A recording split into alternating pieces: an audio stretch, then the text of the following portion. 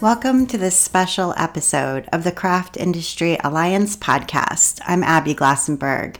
Today, I'm so excited to bring you a recording of the State of the Industry panel discussion that opened H&H Americas 2023. H&H Americas is the trade show for the crafts industry. The show was June 21st to 23rd in Chicago this year. And the morning of the 21st, we had a State of the Industry panel. There were 4 panelists on the panel. You'll hear them introduce themselves. We had Kamaca Champion from Miss Pearl on the south side of Chicago. That's a locally owned yarn shop.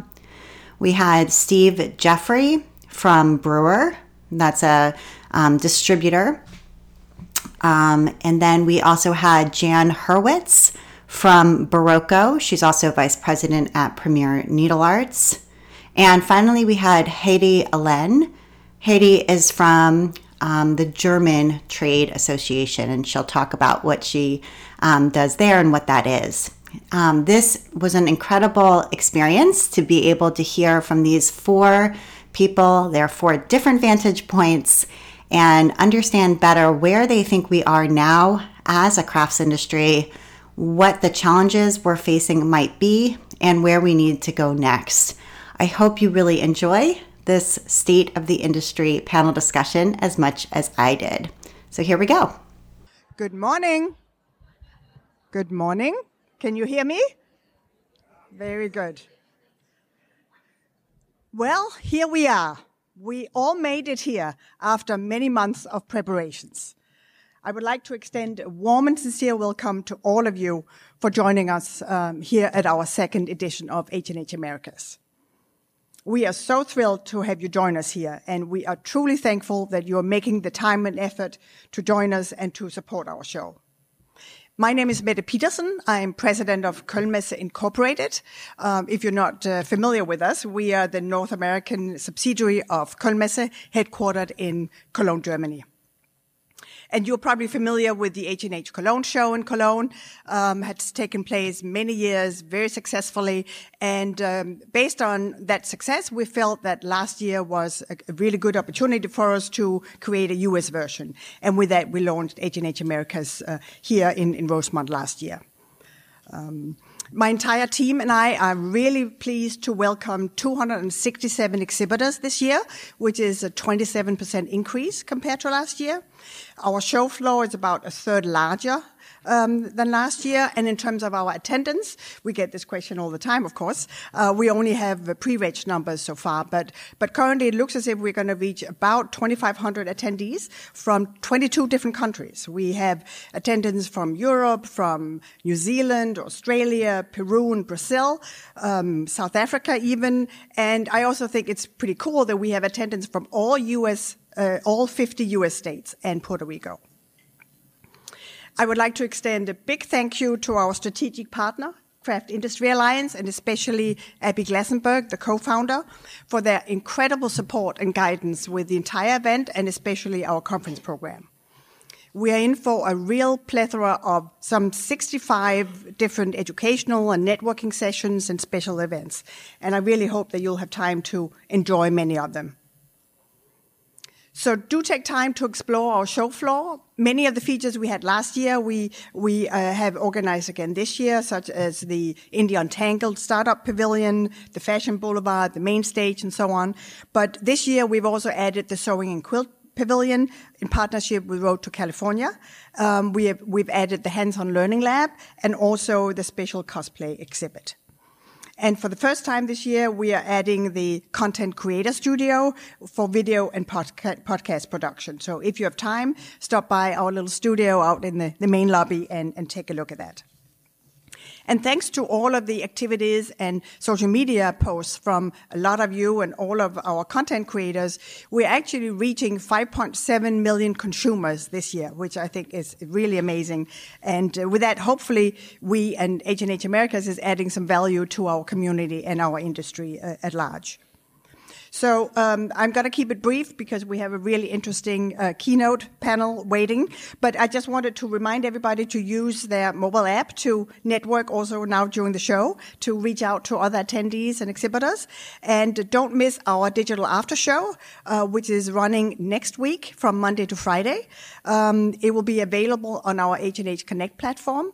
And H&H Connect is your new year-round community, which really extends the experience of our physical events. And with that, we are offering live events, on-demand content, product and vendor sourcing, and really community building. So enjoy everything that H&H America has to offer. I'm now going to hand the word over to Abby. She always has a lot of great insights. So enjoy the keynote and enjoy the next 3 days. Take care.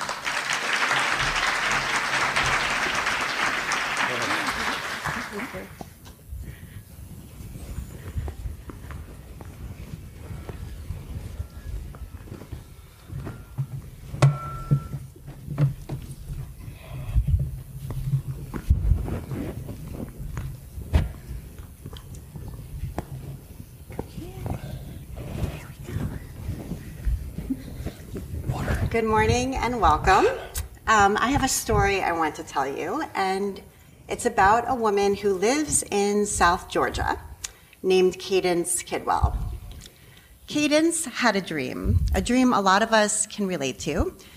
She'd been teaching at a university and she liked that job, but inside, she knew she wanted to set out on her own.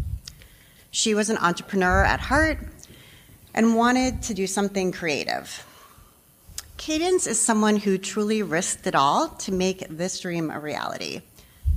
9 years ago, she and her husband sold their house, sold their car, and eventually cashed in her 401k. They moved to a new town called Thompsonville, Georgia, and Cadence bought a rundown building on a rundown block in downtown. She renovated and decorated, ordered inventory, and opened Fuzzy Goat, a yarn shop that features Southern yarns. And it thrived. And I wanted to share Cadence's story with you, not just because Cadence is someone who is living her dream, but also because I think Cadence and her business really represent our present moment. And here's why.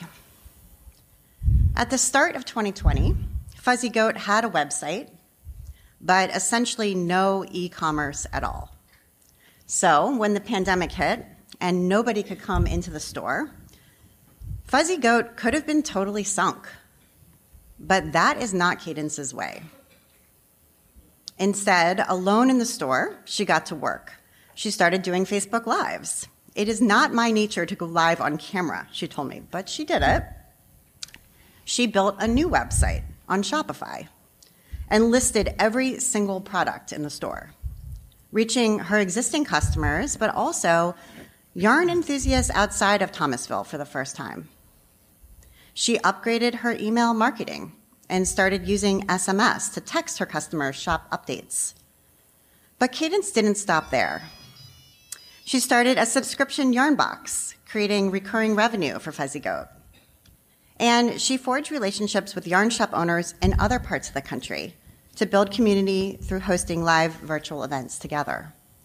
Today, Fuzzy Goat is, of course, open again, and its local customer base is back, and 70% of Fuzzy Goat's revenue continues to come in online. Talk about a pandemic pivot. Cadence came out of a global crisis stronger and more connected. And I think many aspects of her story are emblematic of some of the seismic shifts we've seen over the last 3 years.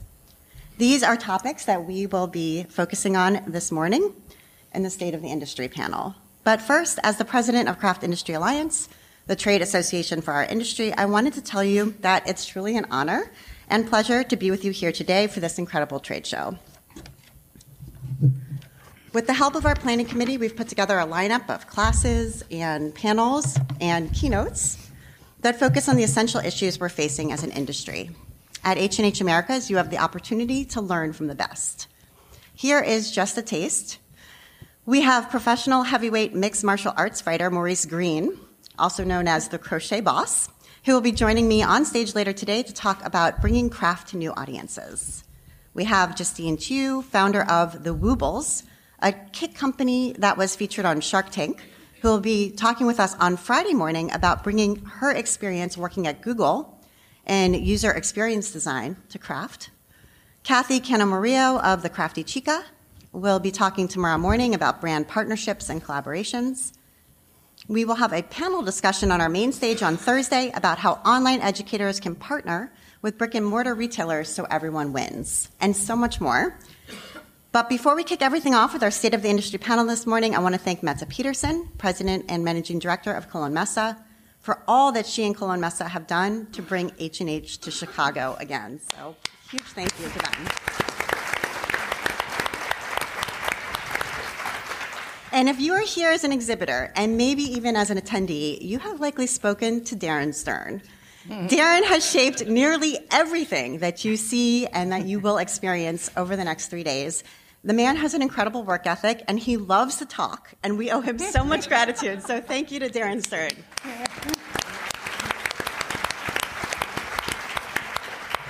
And now for our State of the Industry panel. As we thought about putting this panel together, we wanted to include a diversity of viewpoints and vantage points, and I think we've got that here in spades. So I will introduce each panelist in turn. First, we have Kamaca Champion, the owner of Miss Pearl, a yarn shop on the south side of Chicago. Good morning.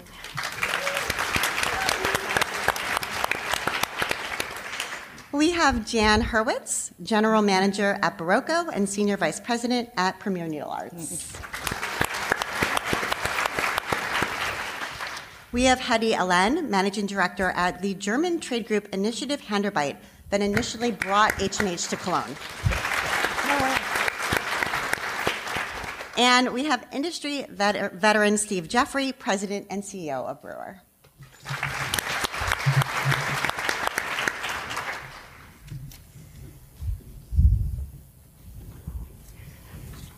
All right, so we're going to get started. So to begin, it would be great if each of you could just take a little time to tell us about your role, what you do, what your company is all about. So we'll start with you, Steve. Okay, my name is Steve Jeffery. This is my 47th year in the sewing industry.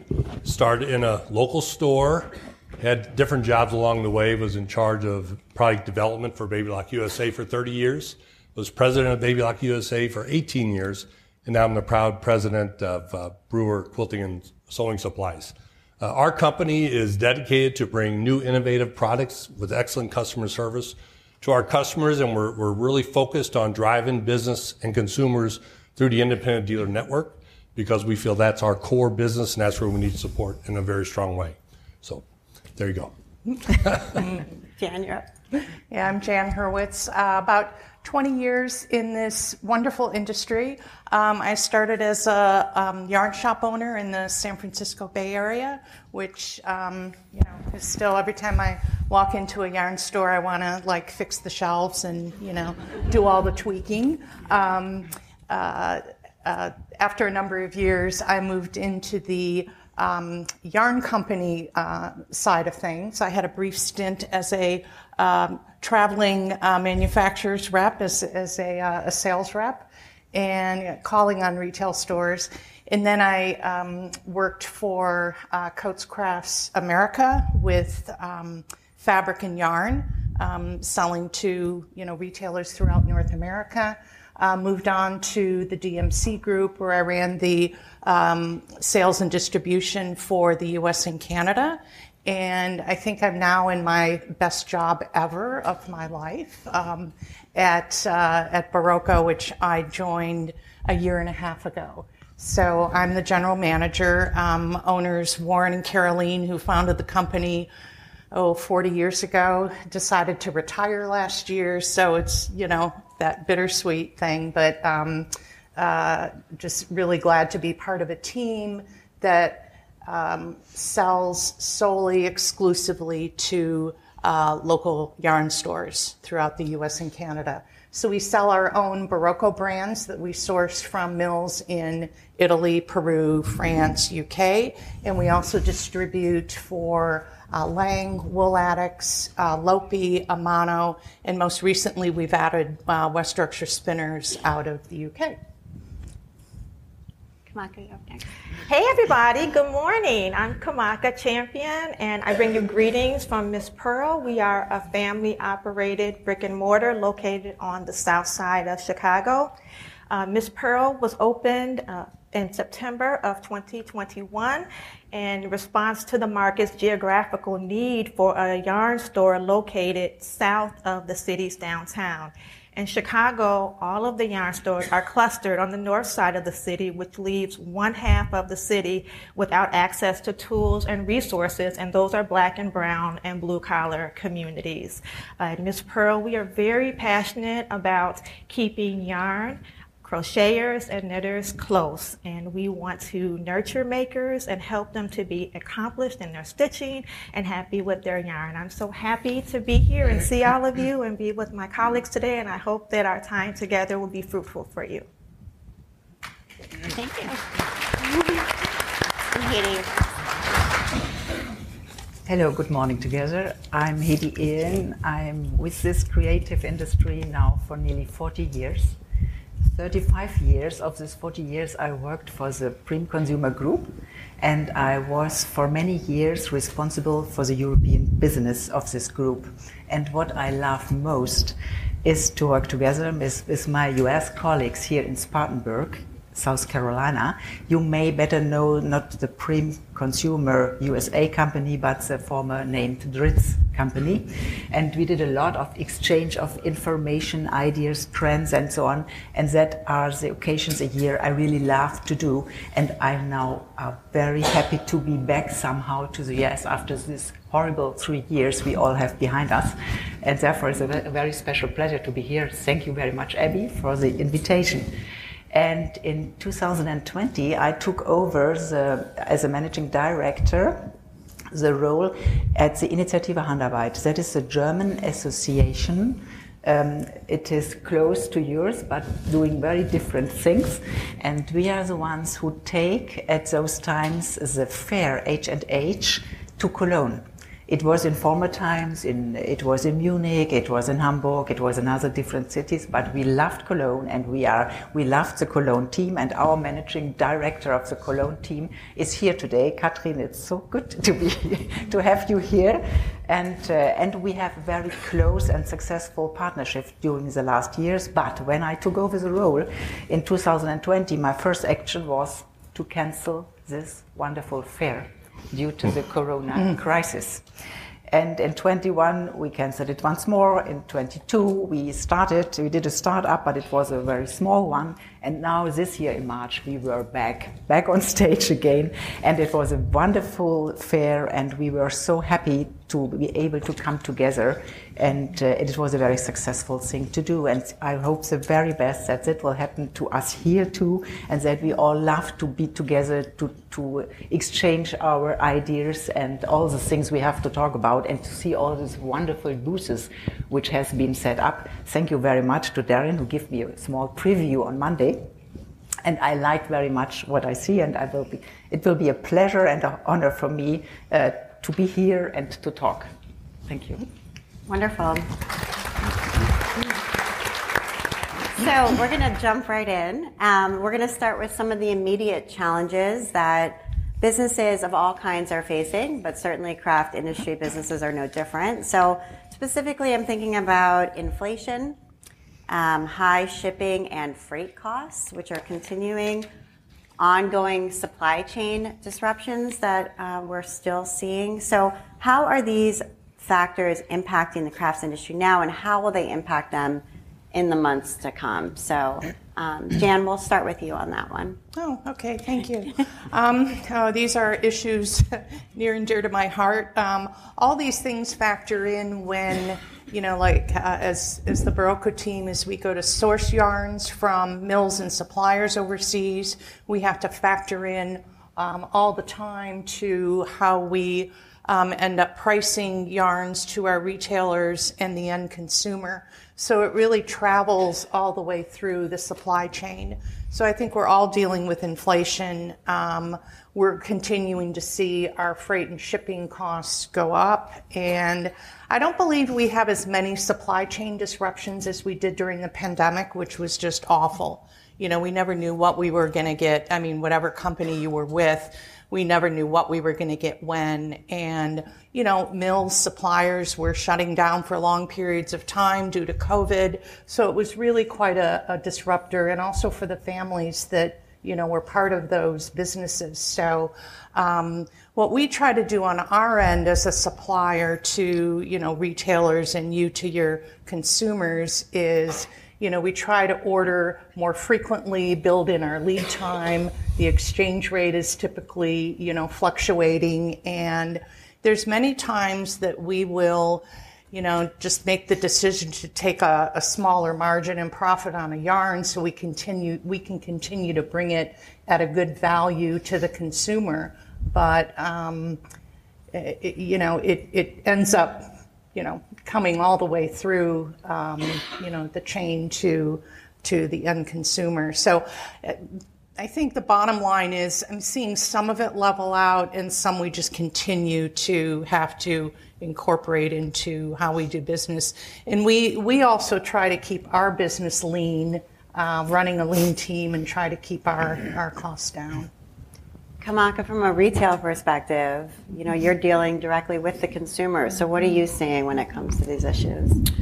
Well, I think for brick and mortar stores, we are being squeezed on both ends because the cost of goods are going up and that cost is being passed to us. And then on the other side, our customers are seeing a change in their disposable income and their ability to come out with gas prices are high. So it's very difficult for our customers as well. I think that it is important then for the brick and mortar store to be more thoughtful about where they are situated. For an emerging business, it's really important to be a part of a walkable community and to engage with your customers and stores that are directly in your area. And I know that is a little bit of a challenge because we're on social media, and so we're speaking to everybody, but it's of critical importance that you speak to the people that can get to you and that you can understand their immediate needs. I think it would be great to see, for me as a small business, I think my request in this, because it's going to continue, is that wholesalers think about lowering their cost of opening orders or minimums, because that will help us share the burden, because the yarn that's on the shelf is literally our money is tied up on those shelves. And the longer it takes us to turn an inventory, then that's squeezing our ability to see some margins as well. So it would be great to do that. Some other ways that I'm making choices is, and I don't like to do this, but a larger distributors, I can order more things from them and I can save on shipping. As a small business, I certainly prefer to shop with other smaller businesses and give them a chance too. But for both of us, there is a tug on how much margin that we can get. And so another way around that is to think about connectivity and how can we work together. And that could be two yarn stores working together. That could be collaborating with a dyer and with another maker so that we can all work, put all our power together to move up instead of being kind of dispersed in our efforts.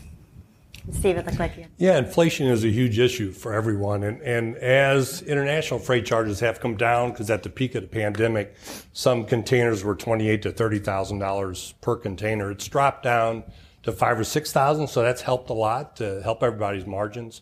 What we're doing at Brewer is trying to develop unique products that we sell only through brick and mortar dealers that you can make a higher margin than what you can make from the off-the-shelf things you see in all the Walmarts and the mass merchants. And that's all important to everyone's business.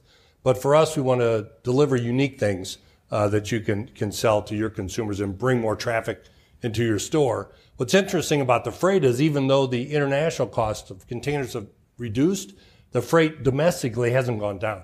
And it continues to go up, and we're always looking at negotiating better opportunities with our vendors and with the freight companies to get that cost down, because it's money that's just out the window for all of us, to get the products to our stores and to make them profitable and competitive to sell to the consumers. Another challenge we face as a whole is people. Getting people in our stores that want to be there, that want to learn, that want to work, and just having people, because so many places are closing early because they don't have enough staff to run their business. And it's a challenge for all of us here to get the right people in your store that you can train. This is a business that takes a lot of knowledge to service our customers. And it is a lot of tribal knowledge moving forward as you go forward. So the future is we got to attract good people to our industry. We got to train them and motivate them to stay in our industry and show them what a great industry it is for the future and for all of us here. Hedi, do you have thoughts on this too? Yes, maybe from a more general view as an association, I would say if I look back at my 40 years in the industry, we have had crisis, and we have had a time when people thought knitting as old-fashioned, they do not want to do things with their own hand, all those things, and we overcame somehow. Therefore, I think we are in a creative industry with a lot of creative people in it, and we will find solution. I do not have the solution today, but you heard a lot about things we can do, and therefore, if I have a forecast, I would say, hey, we will overcome and we will grow somehow. That's a great positive note. I'm wondering about residual impacts you're seeing as a result of the pandemic. So this was a global crisis. This shaped the way all of us do business in some ways. So what are you seeing as sort of lingering impact now that we've come out of it? So Kamaca, we'll have you go first. Well, we are intentionally brick and mortar, and we opened during the pandemic. So we doubled down on the idea of what community means and what it means to come into the store. I think residually, in Chicago, we are still dealing with the impact of pandemic. So the pandemic is still very real for us. It's still very real for people of color and businesses of color. I think that, therefore, though it's an issue of justice for me to have this yarn store on the South Side. And I think that we as owners should think about how we are providing access to everyone to our craft. And one of the reasons we opened when we did was because I noticed during the pandemic that communities that had amenities in their communities were more likely to thrive or to sustain in ways that those who didn't have access to creative expression did. And so for me, it's very important that we continue on that path of making sure that there is access, that knitting and crochet do not belong to a certain economy class or a certain race or a certain educational background. And so those are things that I think people are becoming more aware of, and I think it's our duty and privilege to work in that arena. I think that overall, in terms of shopping, customers are used to the perceived safety of online shopping and social media community and online learning. And so we do have to really work on our relationships to drive the customers back into the store. And that's one of the things that Ms. Pearl has been working on, is tangibly driving people back into the store and giving them that sense of comfort level that we can nurture you. There is a place in this market for the local yarn store still to thrive. I would really, if I can go ahead. Yeah. I totally support that. As you told the story about the fuzzy goat and how she had to pivot and transform her business, I thought that was very inspirational. And we saw that with many, many retailers.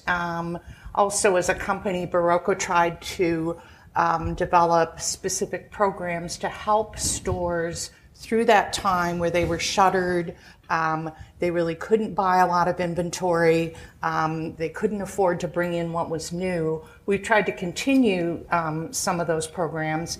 And the retailers that I talk to and visit all the time have really reported that, consumers are really eager, they've been very eager to come back into the brick and mortar store. We crave that sense of being together and building community. And I think it's one of the most valuable things that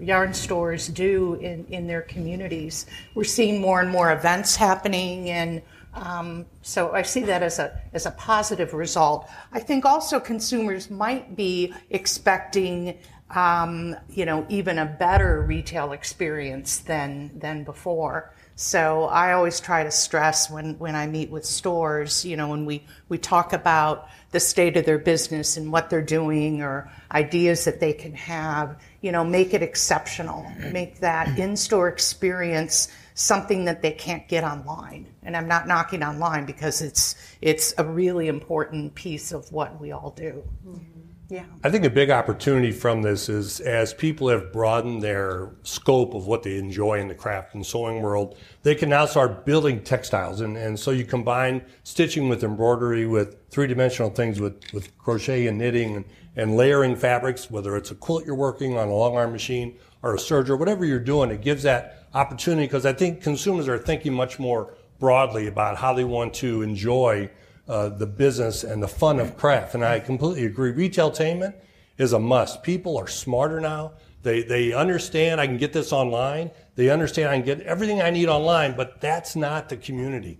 Community people want to come together and they want to share what they've made. They want to have fun with that. They want to say, look what I got, look what I made, look at the techniques I used. And that's what has also happened after the pandemic is the consumers are expecting more. When they come to your store, they just don't want to pick something off the shelf and walk out the door. They want to learn. They want you to be a place of value so that they can come in and get questions answered that they can't get answered somewhere else. From what bobbins is this machine to what needle is this and what fabric works well with this stabilizer. All those things are important to the consumers, and we got to continue because all people are coming back to the community. They're coming back to events in a big way. And I think that's the good and bad of the future of this is that we have to take what we've learned. Imports for sewing machines over this period went up almost 900,000 units. But the average cost of that machine went down from $118 to $108. So that tells me that most machines are bought through mass merchants. Okay, so you got to take those customers and how do you bring them in to a better world, a more informed world, a more creative world at the dealer stores and through your communities. I think that will also help us build more business for the future as we get past this pandemic. Same thing happened at 9/11. After 9/11, crafting, cocooning went crazy. Imports doubled on sewing machines. It went back down the next couple of years and it leveled off a little bit higher than it was before. So there's a lot of opportunities for all of us out there in all the genres of the business to combine them and make it a new experience for all the consumers out there. From a European perspective, I would say from a European perspective, what we can see in the market already is that the hype of the online business during the pandemic is a little bit going down. That means we do a lot of surveys and we learned from that online business is going down a bit after the pandemic and retail business is growing once more. And sometimes I think personally the word community could have been founded in our industry. Therefore, I'm so sure that we will have there a successful way to come together. But what we always should do at a retail level, I think, is really offering what you already said, offering a form of experience to come together, and that will make us successful, I would say. And I think there's also been a significant shift more broadly over the last decade in the way that consumers are accessing information. So rather than maybe turning to the few big publishers, for example, to learn new things, they're turning to creators themselves via YouTube, via other social media, and brands are also working directly with creators. So I wondered what you think we need to think about when it comes to this kind of change of the way consumers access information. So, Kamaca, we'll start with you too. I always call on you first. I wish that I was in grade school getting picked for kickball. I would feel pretty awesome right now. I think it's interesting. I think there were moments, especially being new, where I felt a little afraid or insecure, but when I really thought about it and when I really examined the marketplace, I think it's a natural continuation of where our business should go. There will always be a place for the local yarn store. This industry is high touch, high relationship driven. And so in that regard, the local yarn store plays a very important part. No matter what our customers see online, see on YouTube, see on Instagram, they will come back into the store. They're going to ask us what we think. They're going to ask us how to translate that. And then they're also going to be looking to us for the tools and the resources. And so I think from that regard, the way forward for local yarn stores is to think from the issue of connectivity. And for me, that means how do you look out onto the ecosystem and see what is taking place and where you can plug in to support what is already taking place. I went to see Transformers with my family last weekend, and there was a bit in there where Noah and the Optimus Prime, they're on the same side, but Noah wants to save Earth, and Optimus Prime wants to save whatever their world thing is.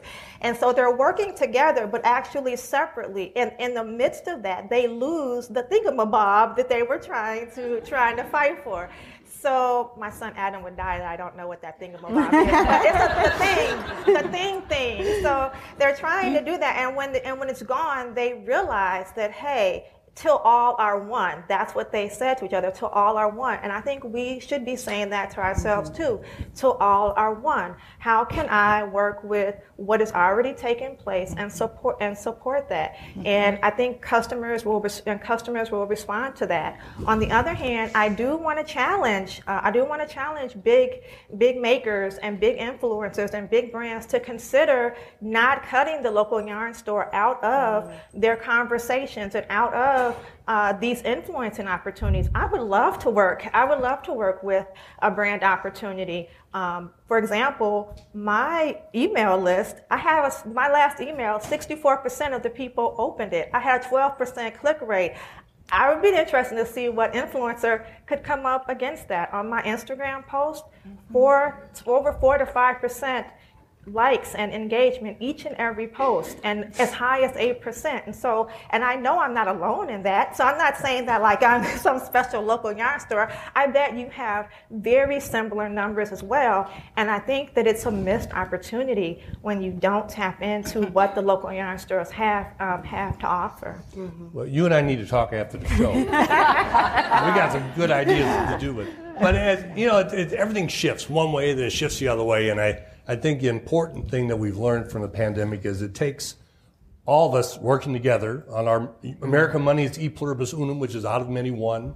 We need to be a single voice for the creative world to build our exposure in this business. I think that's our biggest lack. But we as business owners and as entrepreneurs and as shop owners, there's not one answer. You got to be online. You got to have the experience at retailtainment in your store. You got to create the desire for people to want to come to your business and have fun, whether it's an event or it's an announcement of some kind, that they want to come. So it's hitting all the angles at once without thinking, I'm going to go online, that's going to save my business, or I'm going to do this and that's going to save my business. You really have to balance that with what's going on, reading your market, what's important in your market, and then dictating, or not dictating, but planning your programs to match all that. So that's what I think what something that you said, Kamaca, really resonated. I mean, there's so much to embrace in social media for all of us, from the yarn company side, from, independent retailers. It can be really overwhelming. And then I think sometimes you could just go, oh God, I just can't deal with it. But and we get the same thing in our end of the business, but we try to think about, okay, what's of value, what's really important to our consumer, our retailer. And, I'm sure the reason that you have the 64% opens and the 12% click-throughs is you're reaching your customer with some type of meaningful content and connectivity. So that's what we try to, come back and keep thinking about, who is our customer? What's the value add? It's probably not just selling yarn or putting the product out there, but what really speaks to your customer on the other end of that email. And it does take curating. I mean, just like, we curate our products in stores. I mean, you're the curator to your customer. You have to curate that content as you're reaching out too. And I think it's just a very thoughtful, intentional process, whatever that might mean to you. Abby, can I add to that just for a second? I would add to that there is a cost to that, to having that type of very specific content, and that is, we as a local yarn store, you do have to spend some money and time on really understanding who your audience is, what they want from you, and that means saying no to a certain amount of audience. You can look out and see the yarn store across the way talking or having this KL or doing that, but that may be very specific to who they are talking to. So you really have to understand who is coming into your store and what they're asking for you. And they're not always asking for us to sell yarn. They really are wanting an opportunity to expand their knitting practice. And so how can you add value to that without constantly worrying about how much yarn you're selling? A lot of my content on my Instagram feed are not finished objects. They're really about talking about what it means to have a business, what it means to have customers that are invested in it, and what it means to grow in this larger ecosystem. And so those are things that you have to think about, not just what's in it for your store and your business, but what's really in it for your customer. Perfect. That's good. Perfect. Nothing to add from my side.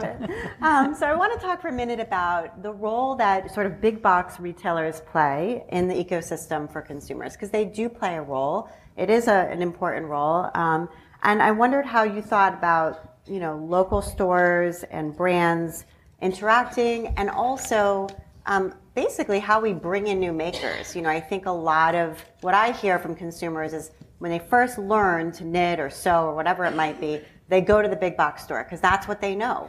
And then they get some supplies, maybe they get into it, invest in it a little bit more, and then they go for the good stuff, which is to go to the local store. So I wondered how you're thinking about how we generate the next generation of makers. Steve, we'll start with you. Oh, to me, it's education.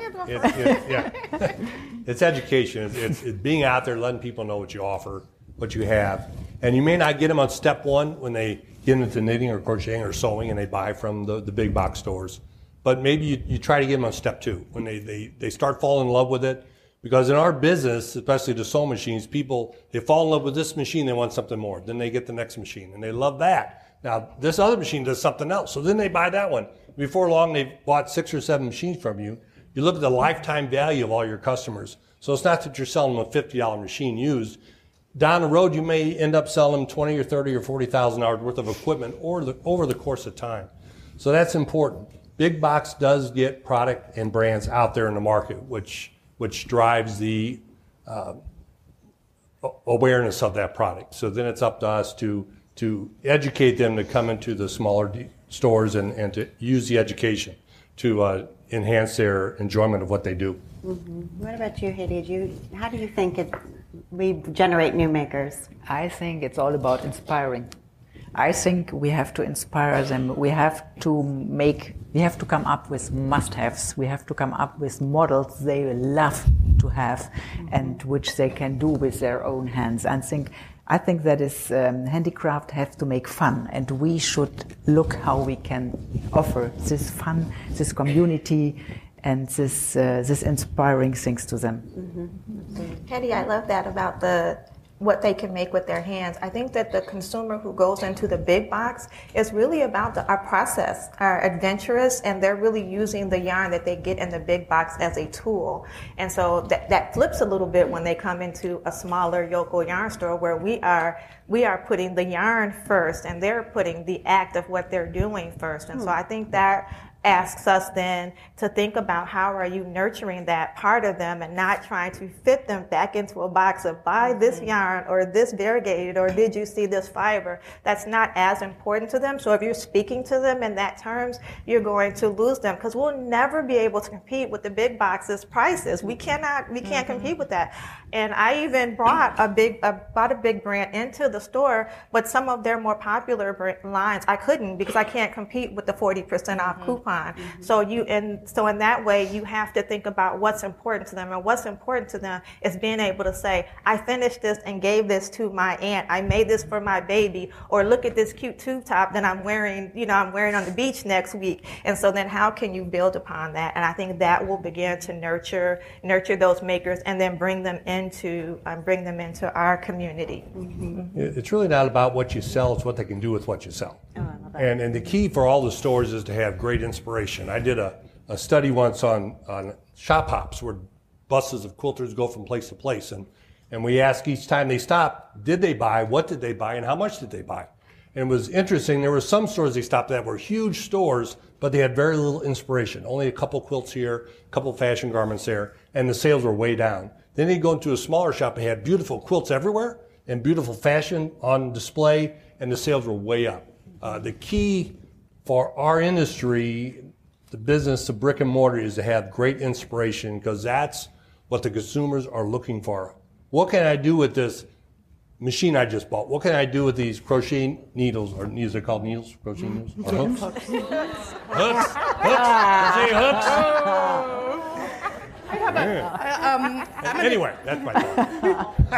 I'm going to take a different view on it because I agree with what all my colleagues have said, and inspiration and leading them through to the right project. But I was thinking of that knitter, that crocheter, that maker that walks into the local yarn store through the door for the first time. I think it can be overwhelming. It's, I think we all know how to navigate the aisles of Walmart and Joann and Michael's, and they're intended to be kind of self-serve, right? But you walk into a local yarn store for the first time, and it can be really daunting.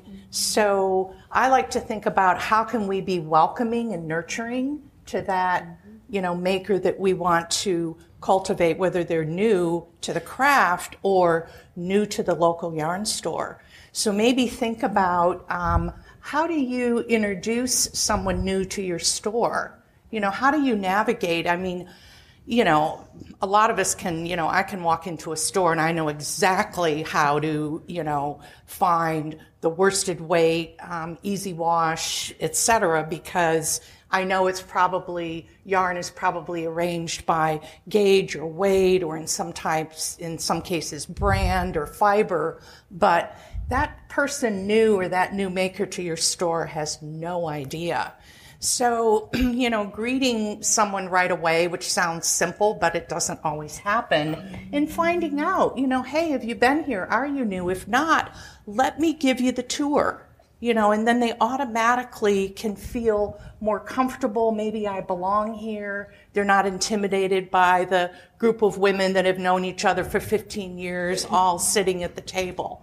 That can be overwhelming. So I would just give some thought to, maybe even you do a store tour, and that's part of your, post it on your website. Hey, if you're new to our store, here's how we're organized. Here's how you can find your way. Well, it may be old-fashioned, but what does the consumer leave your store with when they walk out? I was always a big advocate of a small pamphlet or something that gave your main products and services. Maybe there's a QR code with a video that says, here's what we're about, here's why we want you to be shopping at our store, and here's what we have to offer. Because once they leave the store, you never know if you're going to see them again. But something to remind them that, hey, these are all of the services that we offer the consumers, and it'd be great to have you back on our store. Mm-hmm. And Google 360 too offers, just really quickly, Google 360 offers, you can purchase a little package and they bring the little drone into your store and they'll run it around. Oh. And so that you can make a video like that. It's probably about $400, $300 or $400, yes.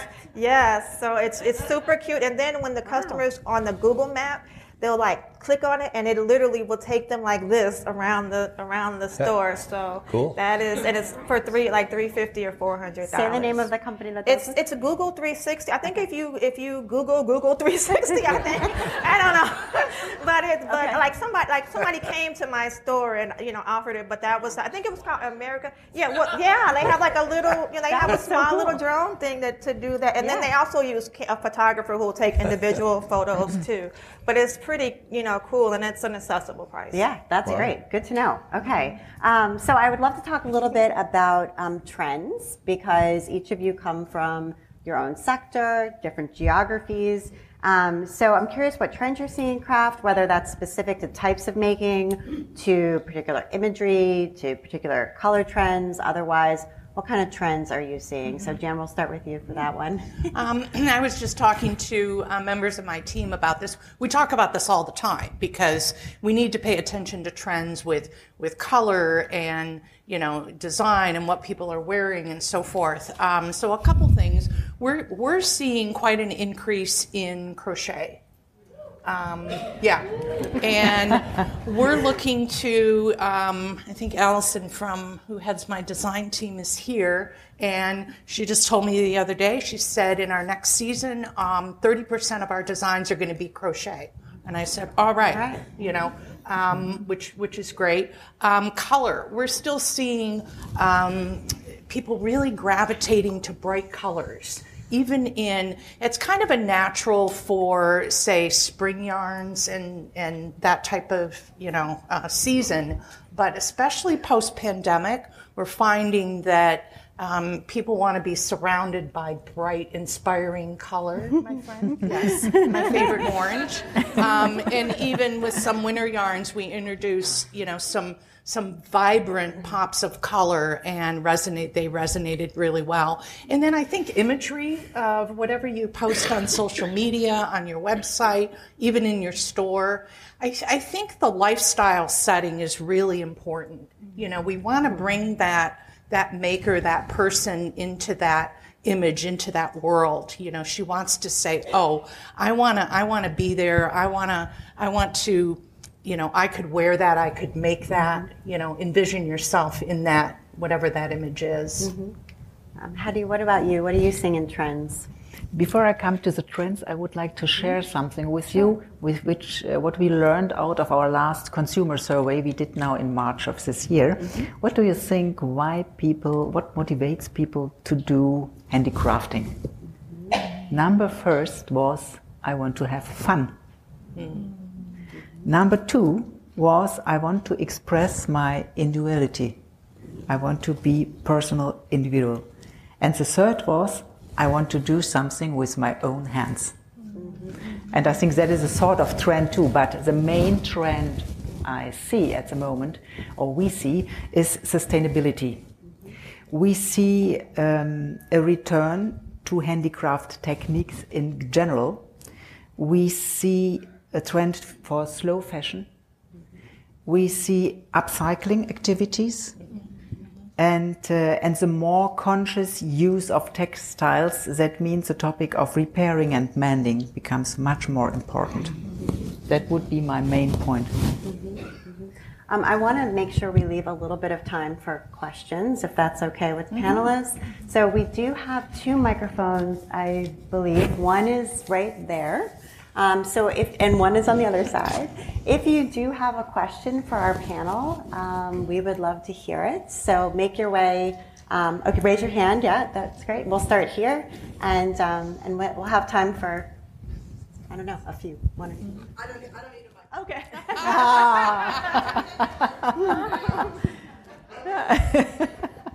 My name is Stephanie Steinhaus. I'm currently, and have been for 7 years now, an independent manufacturer sales rep. Before that, I owned a yarn store.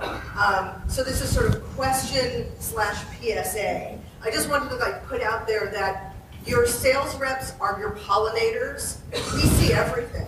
We go in and out of every store. We deal with all of you and all of the vendors. Good point. And we see trends and we kind of gather all of that information and then share it back to you. A trend that I'm personally seeing is that the stores that seem to be doing the best, however you want to qualify the best, are ones that have, not at all. Oh, of course, on the recording. The stores that I see that are doing the best are ones that have product for everybody. So the less yarn snobby the shop is, the better they seem to do. And I'm wondering if you on the stage experience that or something different. I'd be curious what your thoughts about that are. And I'm also, the question part of this is how you talk to me about sales reps from your point of view, the value of them or not, how you would like us to be working with you, if we are or not. That's my question. Well, Stephanie, thank you for the PSA, and I do agree with you. But I will have to say that my experience with sales reps has been hit or miss. I think that for me, as a person of color in a person of color neighborhood in a small startup store, I get overlooked quite a bit. I have, so, and I do have my Barocco rep, who is Joan, who is awesome, and she talks to me some about some trends, and we do have an opportunity to have some engagement, but there are others who see me as a transaction and prefer the larger. There are more established stores in the Chicago area that are more popular, and they are the first stop. They will always be the first stop, and so I feel some kind of way about that. I won't even lie about it, but I do think that it is very helpful to have access to that information, and we absolutely need it. And I would love to have you be able to have that kind of a conversation, partner with you. Practically, I do have a range of prices in my store. One of them is the Barocco Vintage, and it is a wonderful and it's a great gate bridge for some of the big box shoppers. I also try to have some variegated yarns and from hand dyers that are more exclusive, that are for my more seasoned knitters. But I'm very conscious. I want people to come into my store, and if they choose to leave empty-handed, it's because they didn't want to buy anything, not because they couldn't, but because they didn't see anything for them. And then I will make sure to get that. But overall, anybody who walked into my store should be able to walk out with something, and that's important to me because I want my mother to feel comfortable. Me and her would travel to the north side, and she would never feel comfortable because she was a crocheter. I'm really great at crochet. It's always been out there for the south siders. We've always been crocheting. It's always been there, but it wasn't being recognized, and it was being overlooked. And the people who crochet were the people that, those are the ones that go to the big box. That was the unspoken conversation that was at play, which doesn't have to be. Which does not have to be. Does not have to be that way. If I could jump in. Yeah, please do. Good point, Stephanie, about not being a yarn snob or having just all high-end exclusive luxury yarns. And I agree. I think it's really important to have a range that fits the needs of a broad range of customers, and also to welcome in that newer maker, maybe that younger maker. So curating your selection, we all know that it's not an easy job. Mm-hmm. And, as a yarn company, we have to do the same thing. We look at hundreds and thousands of yarns every year, and then we curate them to bring to you, and then you curate what you purchase to bring to your consumer. And then on the sales rep end of things, Stephanie's one of my reps, so is Linda, Amy, love you guys. But when I was a yarn shop owner many years ago, I didn't see every rep. I ended up, probably after a period of time, I maybe only saw 3 reps because they added value to that meeting. It can take a lot of time, to spend with your rep and go through all the lines that they have, but it can be extremely valuable. Mm-hmm. So then when I became a rep, I used to sit in my car and my mantra was always, what's my value add? You know, what do I bring to this relationship? And I think it's really those best reps are the ones that build that relationship with you, and they know your business and they know your customer, and they'll probably have curated what they bring into you already, because there's a lot out there. Yeah. I think we have time for maybe just one more question, if there is one more question out there. If anybody wants one more. Abby? Gentleman right here. Oh, yes, sorry. Yeah, I learned to knit when I was in second grade, when there was 5 Waldorf schools in the country. Because my mom taught at one, and I'm wondering if there's any trend. It always seemed like so logical, and also, you know, everybody in the class. It wasn't just the girls that did this, like home economics. So I'm just wondering if there's any trends that way that, you know, because I don't know that I'd ever have gotten into it in my adult life if I wasn't introduced as a youngster. Yeah, great question. I'm seeing the Waldorf school proliferation in Chicago, and the Montessori as well.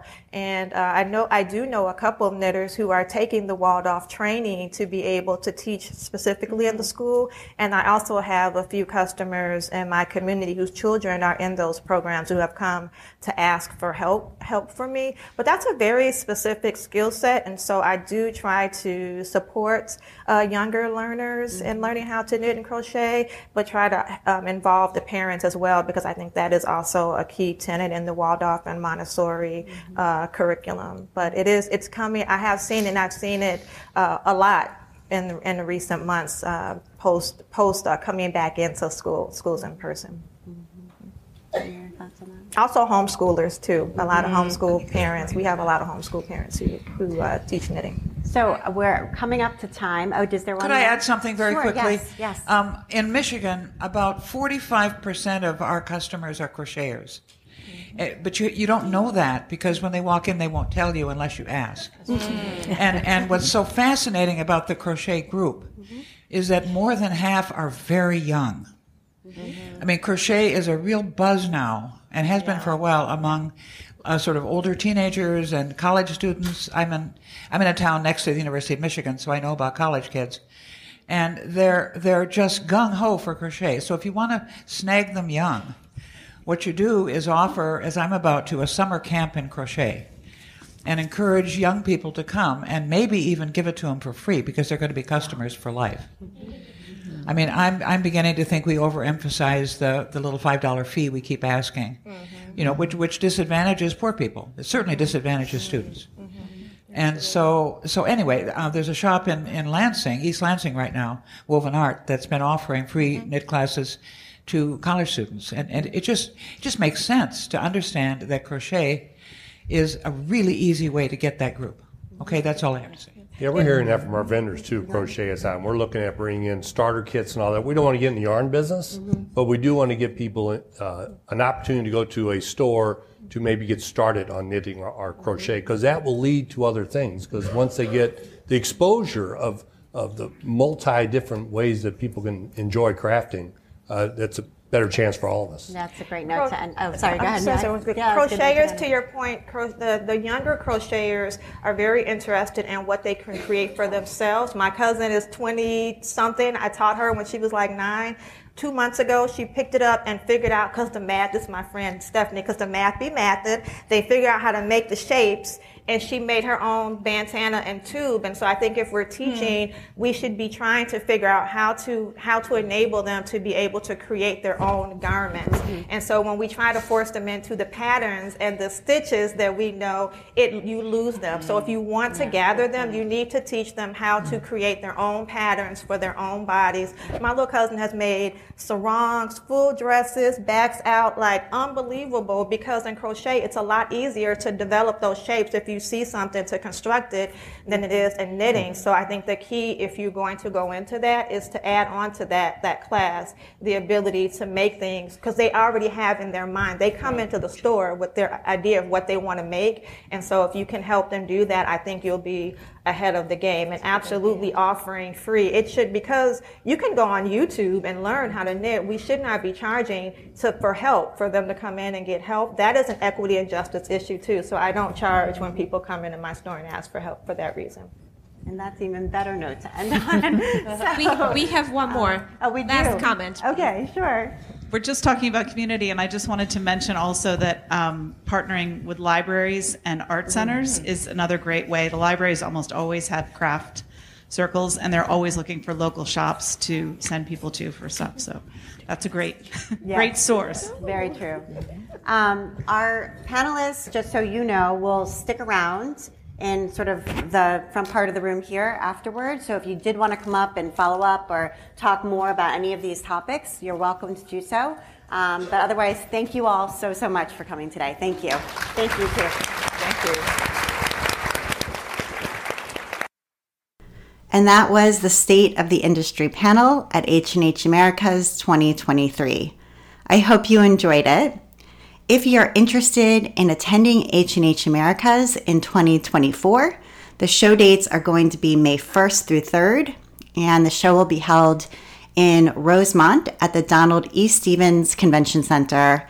That is right near O'Hare Airport, so in Chicago. Hope to see you there. Thank you so much. I'm Abby Glassenberg, and this is the Craft Industry Alliance podcast.